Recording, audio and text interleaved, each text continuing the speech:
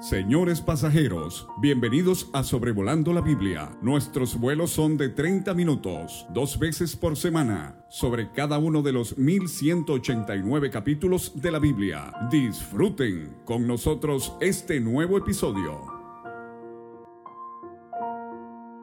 Es el episodio 197 de Sobrevolando la Biblia. Josué capítulo 8, hoy 3 de agosto del 2022. Este capítulo se divide fácilmente, claramente en dos partes principales. Del 1 al 23 vamos a ver que Israel ataca, en este caso la ciudad de Ai, y en los versículos 30 a 35 vamos a ver que Israel acata. O sea, va a escribir la ley, va a escuchar la ley, va a enfatizar de nuevo el deseo, por lo menos el de Dios, de que su palabra se cumpla. Entonces Israel ataca, Israel acata. Empezamos con el versículo 1, Jehová dijo a Josué. Y estaba pensando en Josué, Jehová Salvador, una hermosa figura, como hemos visto ya en episodios anteriores, de Cristo, nuestro Salvador, y Hebreos 2 llama a Cristo el capitán de nuestra salvación. Y hemos visto que entrando a la tierra de Canaán, esto es una figura de la vida cristiana, con sus victorias y sus fracasos, pero especialmente la fe que debe tener el creyente para conquistar lo que el Señor quiere de cada uno de nosotros en nuestra experiencia desde haber aceptado a Cristo como Salvador. Podemos decir entonces, como Pablo a los Filipenses, todo lo puedo en Cristo que me fortalece. Ahora Dios le dice a Josué, acaba de pasar el fracaso de lo de Acán y el anatema, no temas ni desmayes. Ahora esto se le había dicho a Josué en Deuteronomio por medio de Moisés, se le había dicho a Josué directamente de parte de Dios en el capítulo 1, y aquí de nuevo, no temas ni desmayes. Obviamente este es una debilidad que a veces aflige a todo creyente, a los más espirituales y a los débiles también. Pero no debemos temer ni desmayar. El Señor está con nosotros. Dice Dios, toma contigo toda la gente de guerra. Recuerde que quizás en un destello de confianza, no fueron todos la primera vez contra Ai, pero ahora sí, toda la gente de guerra, recuerde, son más de 600,000 soldados, y levántate y sube a Ai. Mira, yo he entregado en tu mano al rey de Ai. Vamos a ver esta expresión 2 veces en este capítulo, el hecho de que Dios garantiza por adelantado el triunfo, yo he entregado en tu mano. Otra vez en el versículo 7. Hemos mencionado que el pueblo de Israel está involucrado en una guerra santa. Y o sea que Dios era el que estaba dirigiendo esta guerra de conquista de la tierra. Pero el pecado de Acán demoró la conquista, porque el pecado es un obstáculo en los propósitos divinos. Y esto demoró la conquista. Se recuerden, vimos en Números 12 cómo el pecado de Miriam demoró el avance en el desierto, porque ella parece que incitó a Aarón y los dos hablaron en contra de Moisés. Pero Acán ha muerto junto con su familia. El problema moral ha sido resuelto. La guerra santa continúa, y esta guerra requiere un pueblo moralmente limpio, así como es el día de hoy, y los corintios tuvieron que aprender esto del apóstol Pablo. Gracias a Dios que en la segunda carta el problema resuelto ya Pablo animaba a los corintios a recibir al hombre ofensor y a seguir adelante. Una breve pausa para decir que la codicia es un problema. Fue el primer pecado que se cometió en el Edén, árbol codiciable. Fue el primer pecado que se cometió en la tierra, con Acán codiciando el lingote de oro, el manto babilónico y las 200 monedas de plata. Y recuerden, Hechos 5 es el primer pecado que aflige el testimonio de la iglesia, en este caso la iglesia local de Jerusalén, cuando Ananías y Zafira mintieron en cuanto a la cantidad de la venta de su heredad para poder guardarse algo del dinero, obviamente movidos por la codicia. Y Dios le dice a Josué, versículo 2, harás a Ai y a su rey como hiciste a Jericó y a su rey, solo que sus despojos y sus bestias tomaréis para vosotros. Pondrás pues emboscadas a la ciudad detrás de ella. Y aquí es donde uno se lamenta de que Acán no se esperó unos días, porque si Jericó era anatema, y lo único que iban a sustraer de esa ciudad sería para Dios, aquí en Ai Dios les da licencia a que ellos puedan tomar el botín según sus deseos, sus despojos y sus bestias tomaréis para vosotros. Acán murió por haberse adelantado en su codicia a los propósitos divinos. Recuerde la tentación del Señor Jesucristo en Mateo 4, cuando el diablo lo llevó a un monte muy alto y le mostró todos los reinos de la tierra. Le mostró en un momento todos los reinos de la tierra. Y el Señor Jesucristo obviamente resistió esa tentación. El diablo no hallaba nada en él, porque era sin pecado. Pero al resistir esa tentación, el Señor Jesucristo básicamente estaba diciendo, voy a esperar a que Dios me dé lo que Él tiene para mí en su momento y a su tiempo, aunque tarde y aunque yo tenga que sufrir antes de recibir lo que Dios quiere darme. Entonces, tanto podemos aprender de esa experiencia del Señor Jesucristo. La otra cosa que noto aquí de entrada es que el método para vencer a Ai será una emboscada, una estrategia militar muy usada en la antigüedad y hasta el día de hoy, pero me hace pensar cómo a Jericó Dios instruyó que le dieran la vuelta a la ciudad por 6 días y después el séptimo día 7 veces. Y entonces las bocinas sonaron, el pueblo gritó, los muros se cayeron. Aquí nada de eso, es simplemente una emboscada.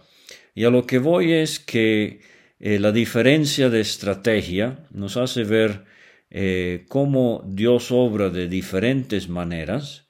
Los milagros del Señor, por ejemplo, a veces tocaba al leproso, a veces hablaba a los leprosos, a veces ponía barro en los ojos de un ciego, a veces hablaba al ciego. O sea, no era algo rígido, y así también es en la evangelización, en la salvación de almas. Por eso debemos rehusar vocabulario de a veces uno ve los folletitos de 3 pasos para la salvación. 1, 2, 3. Pum, pum, pum, y usted es salvo. No. A veces Dios habla de 1, de 2 maneras. A veces usa su palabra, textos que uno ni siquiera pensaría que el Espíritu Santo pudiera usar, circunstancias de la vida, pensamientos, pero el resultado obviamente siempre lleva a lo mismo. Entonces, apreciado hermano, recuerde que Dios no siempre está limitado o encajonado, si puedo decirlo así, a solo una manera de actuar. Nos toca a nosotros discernir y tratar de ver lo que hermanos allá en el Canadá y Estados Unidos de principios de 1900, ellos hablaban mucho de la extraña obra del Espíritu Santo. Entonces, eso es, la extraña obra. A veces sitiar a la ciudad, a veces emboscar a la ciudad, a veces atacar de frente. Estas ilustraciones nos sirven mucho para entender estas cosas en cuanto a Dios y su manera de actuar. Entonces, la estrategia básicamente sería esta: 30,000 hombres fuertes irían al otro lado de la ciudad de Ai. Recuerde, Josué está del lado oriental, del lado del Jordán, de donde sale el sol, y 30,000 hombres van a ir atrás de la ciudad al lado occidental. No os alejaréis mucho, dice Josué, estaréis todos dispuestos. La Nueva Traducción Viviente dice, estaréis preparados para entrar en acción. Y así debe ser el creyente el día de hoy, siempre en pie de guerra, atento, preparado para entrar en acción. Y yo y todo el pueblo, dice Josué, conmigo nos acercaremos a la ciudad. Y cuando salgan ellos contra nosotros, como lo hicieron antes, el capítulo anterior, huiremos delante de ellos, o sea, fingiendo derrota. Y entonces al salir el rey de Ai y sus guerreros en contra de Josué y el pueblo, es entonces cuando desde atrás atacarían los 30,000 que estaban al oeste de la ciudad, y así la emboscada sería la manera en que iban a ser derrotados los habitantes de Ai. El versículo 7, como ya he mencionado, Jehová vuestro Dios la entregará en vuestras manos. Prenderéis fuego, haréis conforme a la palabra de Jehová, mirad que os lo he mandado. Entonces, 9, Josué envía a los soldados, ponen la emboscada y se pusieron entre Betel y Ai. Esto es una nota que quizás sería bueno. Estamos hablando ahorita de la campaña central para la conquista de Canaán, y básicamente se menciona Jericó y Ai, y esta mención muy escueta de Betel, y vamos a hablar de un momento de Siquem, quizás si hay tiempo. Pero entonces lo que vemos es que el Espíritu Santo menciona solamente algunas de las ciudades en cada una de estas campañas. Así va a ser con la campaña del sur, que empieza con el siguiente capítulo, y finalmente la campaña al norte para terminar de conquistar la herencia que Dios les había prometido. Entonces en el 10, muy de mañana, ejercicio espiritual, diligencia en las cosas del Señor, Josué se levanta, pasa revista del pueblo, con él los ancianos de Israel. Bueno, cuando líderes actúan juntos en comunión, en la unión está la fuerza, famosa frase que Simón Bolívar adoptó en sus luchas en Sudamérica. Toda la gente de guerra con él estaba, subió, se acercó, llegaron cerca de la ciudad, acamparon al norte de Ai. O sea, del oeste se van hacia el norte, y el valle estaba entre él y Ai. Y ahora él toma otros 5,000 hombres y los pone en guardia entre Betel y Ai. Obviamente para tratar de evitar cualquier maniobra que pueda hacer Betel, que parece estar muy Betel está muy aunada a Ai en cuanto a derrotar al pueblo de Israel. Dispusieron al pueblo todo el campamento al norte de la ciudad. Su emboscada al occidente. Josué avanzó aquella noche. Aquí veo el liderazgo, el valor, la confianza que este hombre tiene en Dios. Avanza aquella noche hasta la mitad del valle. Ahora el día siguiente entonces aconteció que viéndolo el rey de Ai y su pueblo se apresuraron, madrugaron al tiempo señalado, los hombres de la ciudad salieron al encuentro de Israel para combatir, pero ellos no saben de la emboscada a espaldas de ellos. Entonces Josué y todo Israel se fingieron vencidos. El plan va exactamente como se había previsto. Huyeron delante de ellos por el camino del desierto. Aquí fue donde los 36 soldados en la derrota anterior, los 36 soldados de Israel murieron. Y en este pasaje no leemos de la muerte de ni un solo israelita, porque como he dicho, ya el problema de Acán se ha resuelto, el pueblo está en condiciones morales para esta guerra santa. Dios entregará a Ai en sus manos. Entonces no quedó hombre en Ai ni en Betel. Fíjense, aquí están estas dos ciudades actuando en unión. Lastimosamente no se rindieron. Se mantuvieron firmes en contra de Israel, como fue el caso del rey de Jericó y sus guerreros, y por eso van a morir. Ahora, versículo 18, Jehová le dice a Josué: extiende la lanza que tienes en tu mano, yo la entregaré en tu mano. Tercera vez en el capítulo. Y extendió hacia la ciudad la lanza que en su mano tenía. Y levantándose los que estaban en la emboscada, corrieron. Cuando vieron que él alzó su mano, vieron a la ciudad, la tomaron, se apresuraron a prenderle fuego. Están haciendo exactamente lo que Dios había mandado por medio de Moisés.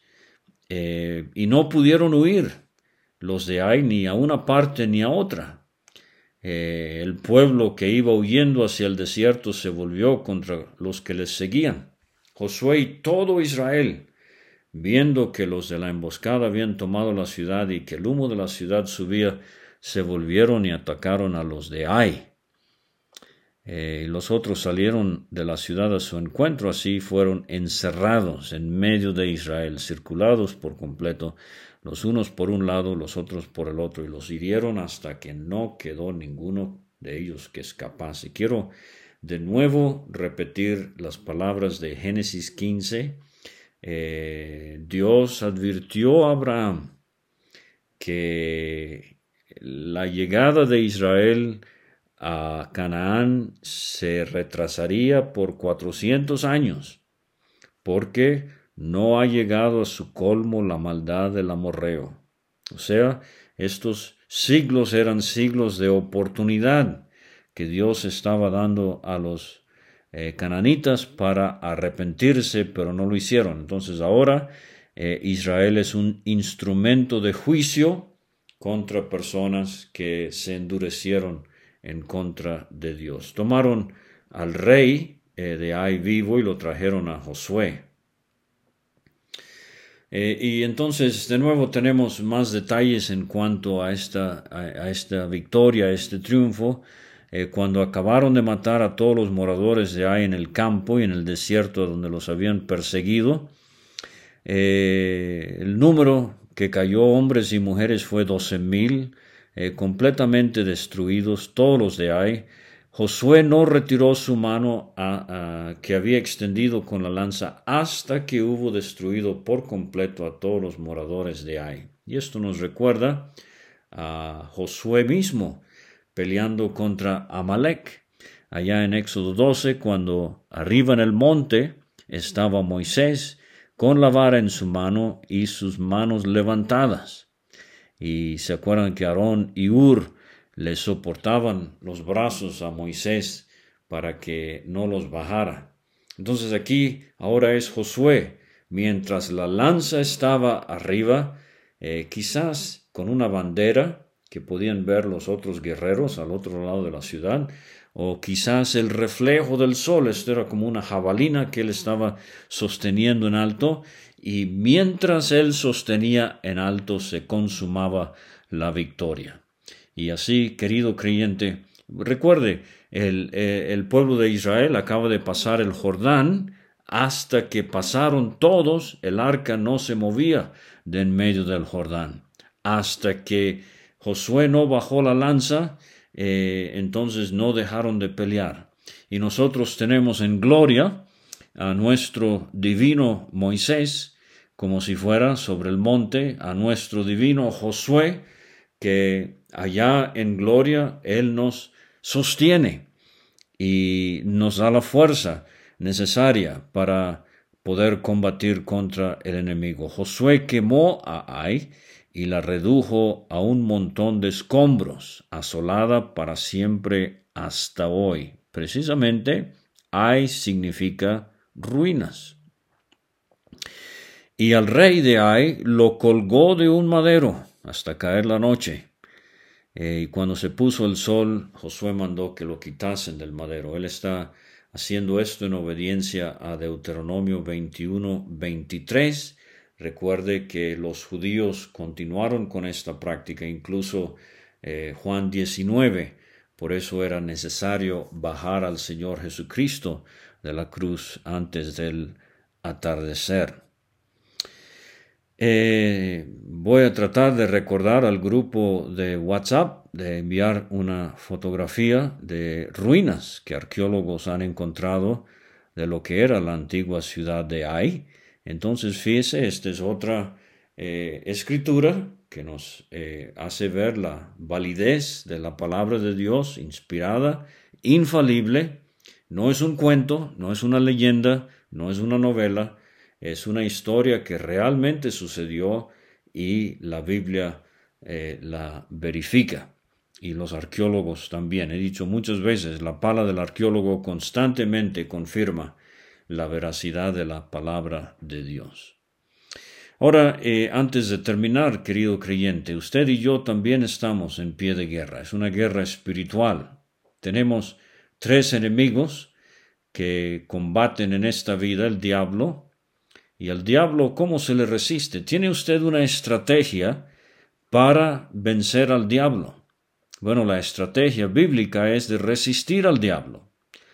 Santiago 4:4, 1 Pedro 5:9 nos habla de esto. Y Cristo, de nuevo, el ejemplo perfecto en la tentación de Mateo 4, ¿cómo resistió él al diablo? 3 veces le dijo, escrito está, y le citó de Deuteronomio 6 y de Deuteronomio 8. Entonces, ármese con una estrategia para vencer al diablo. Usted necesita, yo también, conocer lo que la Biblia dice, tener los versículos en la punta de la lengua, en el fondo del corazón, para echar mano de esto, para vencer a este enemigo. No subestime al diablo como subestimaron a Ai la primera vez. El otro enemigo es el mundo. Y al mundo se le vence separándonos del mundo. Somos uno de los muchos nombres o títulos que se le da a creyentes en el Nuevo Testamento, es que somos santos. Esto tiene la idea de apartados, consagrados para Dios. En Juan 17, Cristo dijo en el versículo 16, Padre, no son del mundo, santifícalos en tu palabra.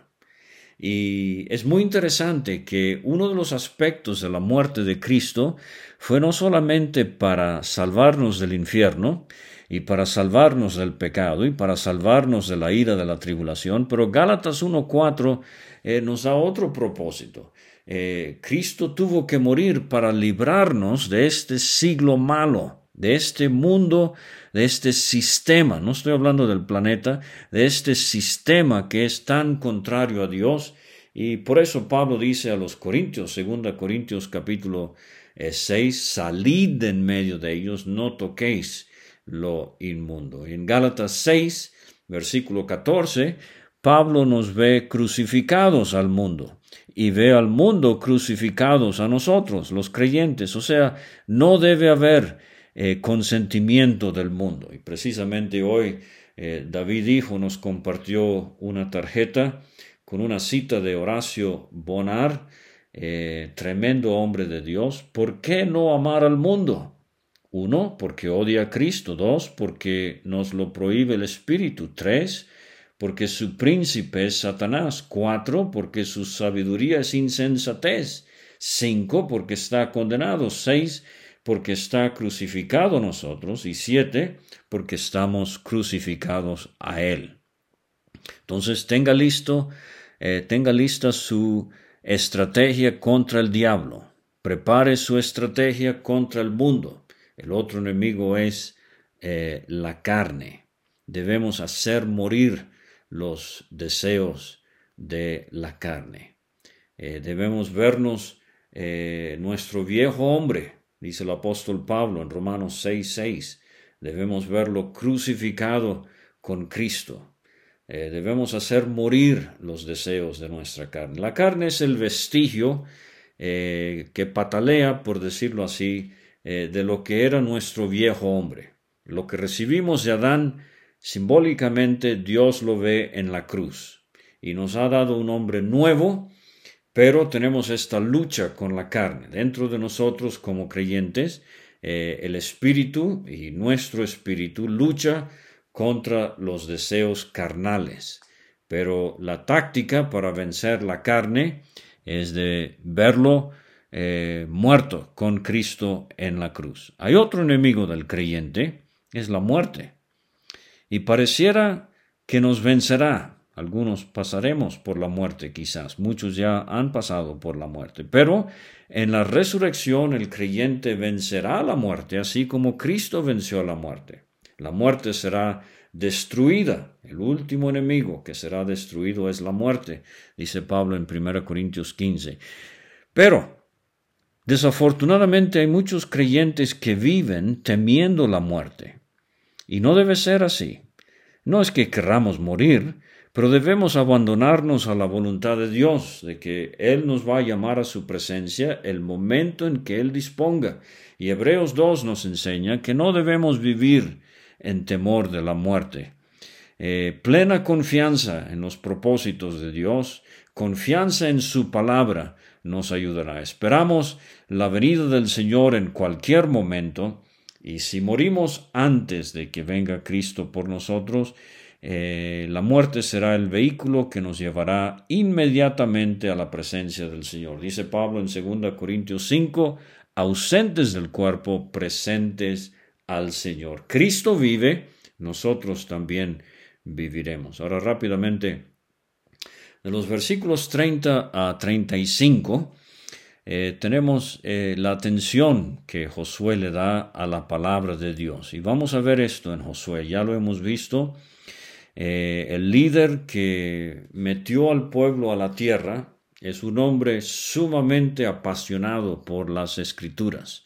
Lo hemos visto ahora en este capítulo, lo vamos a ver al final de su vida también.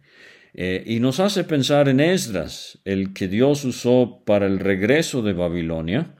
Él también era un hombre, en este caso un escriba, muy diligente, un hombre muy apasionado por la palabra de Dios. Pero Josué edifica un altar. O sea, después del ataque militar, ahora hay la adoración. Edificó un altar a Jehová Dios de Israel en el monte Ebal. Esto es al norte de Ai y de Betel. Y de nuevo voy a compartir un mapa para ver esto. Como Moisés, siervo de Jehová, lo había mandado a los hijos de Israel. Esto lo vimos en Deuteronomio 11 y capítulo 27 también. El monte Ebal y el monte Gerizim. Estas piedras enteras, nadie alzó hierro. Esto nos habla de cómo la obra de la redención es completamente de Dios. No interfiere la mano del hombre. Ofrecieron sobre este altar holocaustos a Jehová, sacrificios, ofrendas de paz. Recuerde de Levítico 1, el holocausto enteramente a Dios, el sacrificio, la ofrenda de paz, era la única ofrenda donde participaban Dios, el sacerdocio y el oferente también. Y entonces escriben sobre las piedras una copia de la ley de Moisés. Si fueron los 10 mandamientos, si fue todo el libro de Deuteronomio, realmente no sabemos. Posiblemente fue todo el libro de Deuteronomio. Y esto no es de extrañarse. El código de Hammurabi, en Irán también hay escrituras 3 veces más largas que el Deuteronomio, escritas sobre piedra. O sea, esta era una costumbre que había. Era como un documento legal, los términos del pacto, escritos sobre piedra. Nos habla de la permanencia de lo que esto debería ser para el pueblo de Israel. Y entonces la mitad de las tribus se pusieron sobre el monte Ebal y la otra mitad sobre el monte Gerizim, de la manera que Moisés, siervo de Jehová, lo había mandado antes, para que bendijesen primeramente al pueblo de Israel. Leyó todas las palabras de la ley, las bendiciones y las maldiciones, conforme a todo lo que está escrito en el libro de la ley. A veces queremos leer nada más lo bonito de la Biblia, ¿verdad? Y dejar afuera lo que nos es incómodo, pero no debe ser así. No hubo palabra alguna de todo cuanto mandó Moisés que Josué no hiciese leer delante de toda la congregación de Israel, mujeres, niños, extranjeros que moraban entre ellos. Nos hace pensar en Pablo, ¿verdad? Allá hablándole a los ancianos de la iglesia en Éfeso: no he rehusado enseñaros toda la palabra de Dios, todo el consejo de Dios. Ahora quiero terminar nada más hablando una nota acerca de estos 2 montes. El monte Ebal, 940 metros sobre el nivel del mar, y entonces el monte Gerizim, 270 metros sobre el nivel del mar. Los picos de estos 2 montes, las cimas, están a 2.5 kilómetros de distancia. Las bases de estas 2 montañas están apenas a 450 metros de distancia. Entonces, cuando 6 tribus se ponían sobre Ebal y 6 tribus sobre Gerizim y leían las bendiciones y las maldiciones, el valle en medio de estos 2 montes, dicen los arqueólogos, era un anfiteatro natural, una topografía ideal para la ceremonia que celebraba el pueblo de Israel. Ahora, fíjense en esto. Cuando uno se encuentra entre Ebal y Gerizim y mira hacia el este, hacia el Jordán, Ebal estaría a la izquierda o al norte y Gerizim a la derecha o al sur. Y en la Biblia, tradicionalmente la izquierda se asocia con maldición. Por ejemplo, recuerde los cabritos de Mateo 25, a la izquierda del Señor. Entonces, al leer las maldiciones, esto venía de Ebal, del lado izquierdo. Al leer las bendiciones, esto venía de Gerizim, del lado derecho. Recuerde cuando Jacob bendijo a sus nietos, puso a Manasés, el primogénito, a su derecha. Josué los puso a su derecha, aunque Jacob iba a invertir el orden. Salmo 16, hablando proféticamente de Cristo: delicias a tu diestra para siempre. Salmo 110, el salmo más citado en el Nuevo Testamento: siéntate a mi diestra. Gálatas 2, Pablo habla de la diestra de comunión que dieron algunos. Entonces, la diestra, la mano derecha, nos habla de bendición, Gerizim; la izquierda, monte Ebal, nos habla de maldición. Y que el Señor nos ayude a acatar su palabra para disfrutar las bendiciones y evitar las maldiciones. Muchas gracias por escuchar una vez más.